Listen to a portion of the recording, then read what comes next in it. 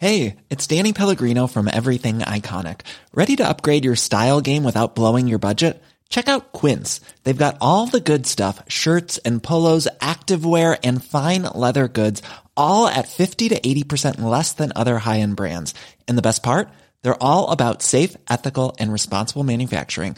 Get that luxury vibe without the luxury price tag. Hit up quince.com/upgrade for free shipping and 365-day returns on your next order. That's quince.com/upgrade.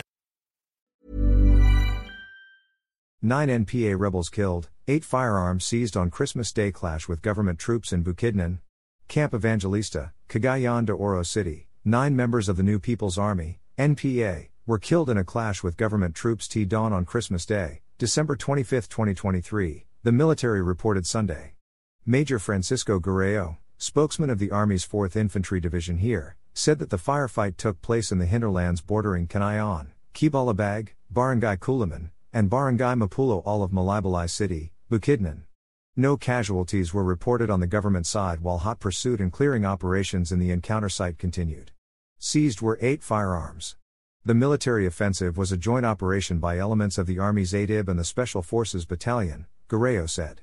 Last week, the NPA declared a ceasefire on December 25 and December 26, the anniversary of the Communist Party of the Philippines, CPP.